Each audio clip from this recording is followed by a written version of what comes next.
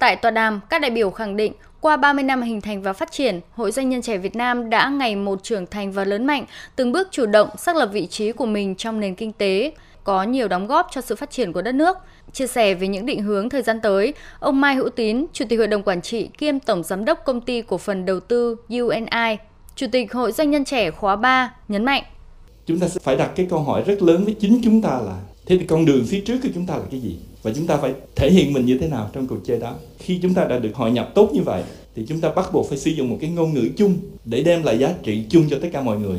Chúng ta chơi cùng cuộc chơi, thực hiện cùng một cái mức ứng xử, thực hiện tất cả những cái điều mà thế giới đang mong muốn. Thế thì các bạn doanh nhân trẻ hãy đặt vị trí của mình ở cái tầm như vậy. Cùng tham gia và dẫn dắt cuộc chơi chung này. Bởi cái tầm của chúng ta bắt chúng ta phải làm như vậy. Trước những thách thức của sự đổi mới không ngừng của thế giới công nghệ và đổi mới sáng tạo, nhiều ý kiến nhấn mạnh thế hệ doanh nhân trẻ trong nước cần liên kết để giải quyết những thách thức và cùng phát triển, đồng thời tăng cường kết nối để phát huy sức mạnh của mạng lưới doanh nhân trẻ toàn cầu, thích nghi với nền kinh tế số, kinh tế tri thức. Chủ tịch Hội Doanh nhân trẻ Việt Nam Đặng Hồng Anh cho biết.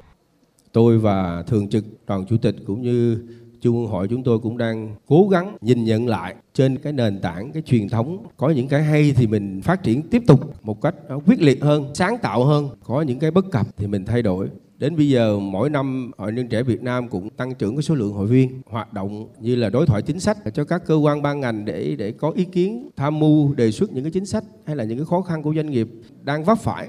Cái hoạt động xúc tiến thương mại cũng được đẩy nhanh. Các địa phương, các câu lạc bộ bây giờ cũng rất là nhiều hoạt động. Những cái hoạt động thiện nguyện của hội, Trung ương Hội và các địa phương cũng đang làm rất là tốt và làm một cách quyết liệt nhất, nói là làm. Trải qua 30 năm hình thành và phát triển, đến nay Hội Doanh nhân trẻ Việt Nam đã có mạng lưới tổ chức hội tại 63 tỉnh, thành phố, 2 tập đoàn kinh tế là Hội Doanh nhân trẻ Tập đoàn Dầu khí Quốc gia Việt Nam, Tập đoàn Công nghiệp Cao su Việt Nam, 14 câu lạc bộ trực thuộc với gần 19.000 hội viên. Các doanh nghiệp của hội viên đang tạo việc làm cho trên 5 triệu lao động, tổng doanh thu hàng năm đạt gần 48 tỷ đô la Mỹ.